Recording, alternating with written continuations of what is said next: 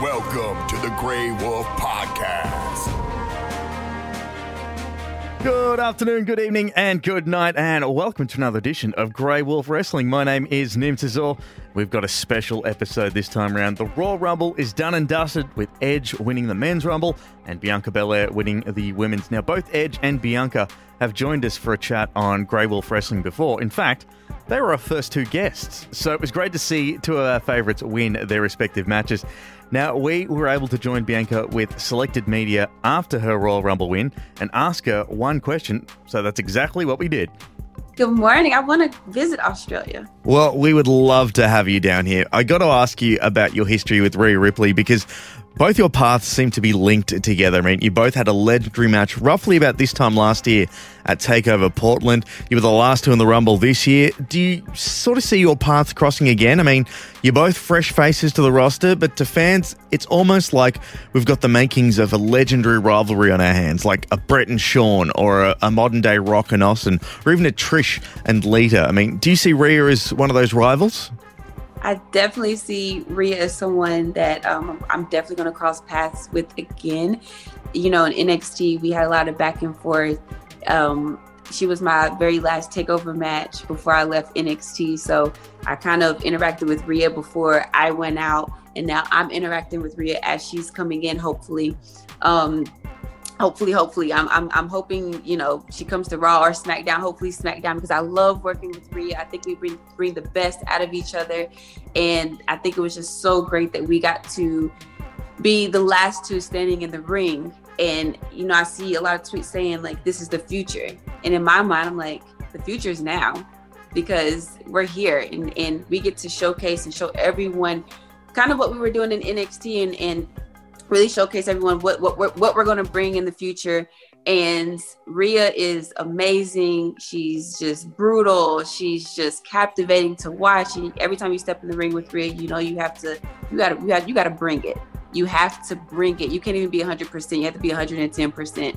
And I think we showcase that. We kind of are similar in the sense of, like, our athletics. She's very athletic as well. She's very strong. She's very aggressive, and we both bring that. So it's really fun, and to see both of us in the ring where we can both just go at it. And I think we showcased a little bit of what we can do and got people a little bit excited for more. So I will say sometimes, you know, the fans ask for things and they happen. So I'm excited for the future, and I can't wait to be cross paths again, because I think we have so much more that we can bring to the WWE universe. Well, I think you're spot on there. Congratulations again on winning the Rumble, and good luck at WrestleMania. Thank you. Oh, I wish we were able to get some more time with Bianca, but there was a lot of media there after her first win, and she's only been on the roster a year, and this is her chance to win a championship for the first time at WrestleMania. So we wish her all the best, especially since she's the one that actually kicked off Grey Wolf Wrestling. We chatted to her way back in episode 1 last year, and you can go back and listen to it in the archives. Now, someone who we did get to spend some time with was the man who was on episode 2 of Grey Wolf Wrestling. He's booked his ticket to WrestleMania as well, and it's great to chat once again to Edge. Edge, how are you, man? Hi, how are you? There you are. Yeah, going well, and it is so good to see you back in the WWE. I mean, last year, your surprise debut, actually not debut, but return at the Royal Rumble, it was just one of those moments that we haven't had in ages, where everyone's texting their friends going, "Did you just see who went to the Rumble?" And there was probably a lot of goals that you had last year that you couldn't do. So have you carried them over to this year, or have you got a completely fresh set of goals for 2021? You know, it's almost reset, and it's reset because of the tricep injury at Backlash in a way. It's so, you can't write some of this stuff, and like I said, that's when the best stuff, the real stuff, the truth, when that can be filtered into anything and into any kind of story, that's when it's going to work best. And I wanted to wrestle Randy Orton coming back. I needed to see where I was at. And Randy, to me, is the measuring stick of where you're at. And we have chemistry and we have history, and there's just this intangible thing that we have. And I knew I needed to start there. But I also knew after that there was a whole ocean of new opponents and new stories and all of those things. And that's super exciting. What this injury has provided is this story where 11 years to the day after I win the Royal Rumble, I win the Royal Rumble again. The second night of WrestleMania is 10 years to the day that I announced my retirement. You can't map that stuff out. You can't plan that stuff. I didn't realize any of that stuff until fans started telling me on social media. And I went, wow, this is all happened. These are all happy accidents. And it changes the narrative, though, because those are all things that wouldn't have happened had I stayed on after Backlash and not been injured.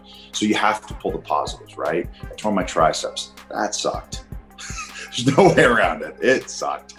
But now I look at this new set of opportunities and this new reality, and that's really exciting. So I guess it refocused or reset the goals a little bit, but it's where I wanted to get to. It's just a different way of getting there now because of the injury. Well, you've got a completely new generation of superstars in the locker room and matches that we never ever thought would ever happen. I mean, obviously you've got WrestleMania in your sights, but is there anyone in the back that you'd like to step inside the ring with? I can't narrow it down to one. I really can't. And that's an amazing thing, because there's just so many. So you got a guy like Drew McIntyre, and I've wrestled Drew before, but I wrestled another Drew. This Drew is an entirely new man, an entirely new beast, an entirely new Clydesdale of a man that was not there before. He was just, the seeds were there. Those seeds have now blossomed into Drew McIntyre. Cesaro, Sheamus. I've never had a one-on-one match with Sheamus, which I don't know how that's possible, but it's never happened. That needs to happen because I love what he's doing right now. His stuff is just, take an extra watch of Sheamus's stuff right now. He's doing some special things. Seth Rollins has to happen. AJ Styles has to happen. I would love Daniel Bryan, Ricochet, Sami Zayn, Kevin Owens, of course, Roman Reigns. Jey Uso. Literally, like everywhere I look, I go, ooh. Finn Balor, I look at NXT because I love NXT, and I'm going to NXT tonight for that very reason. So it's wide open. That's the beautiful part about this. It's a wide open playing field. We can go any direction we want. And that's, I don't know, it's just so unexpected. And that's what makes it even more special for me. Now, last year, you shocked the world with your return at the Rumble. This year, it was your best friend and former tag team partner, Christian, that surprised us all with his return. I mean, what was it like sharing a ring with him once again? And now that you're both back in the WWE, could we see a tag team run? Here's the beautiful part. Here's where wrestling can work at its purest, best level, is when you have reality and truth and real emotions that can't be fabricated, that can't be written, that can't be scripted. So the look you saw on my face as Christian was coming down the ramp, that was real.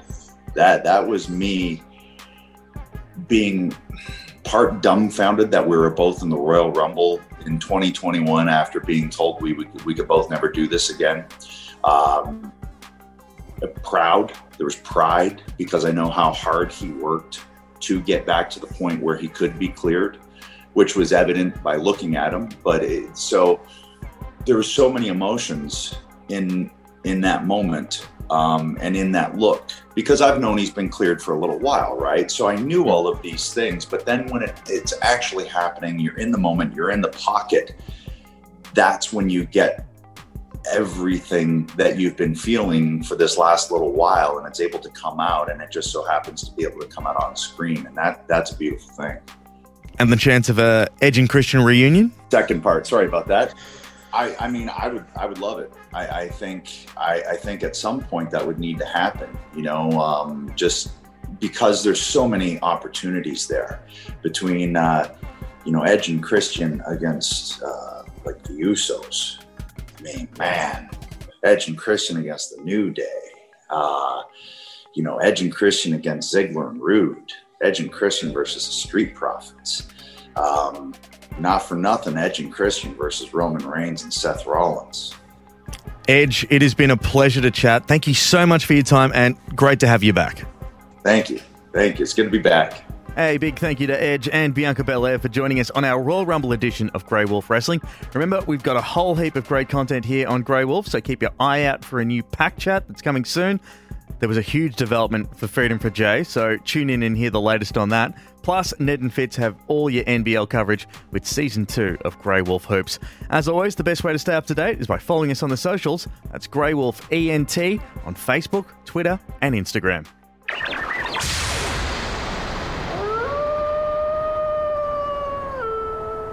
This has been another presentation from the Grey Wolf Entertainment Network, greywolfentertainment.net.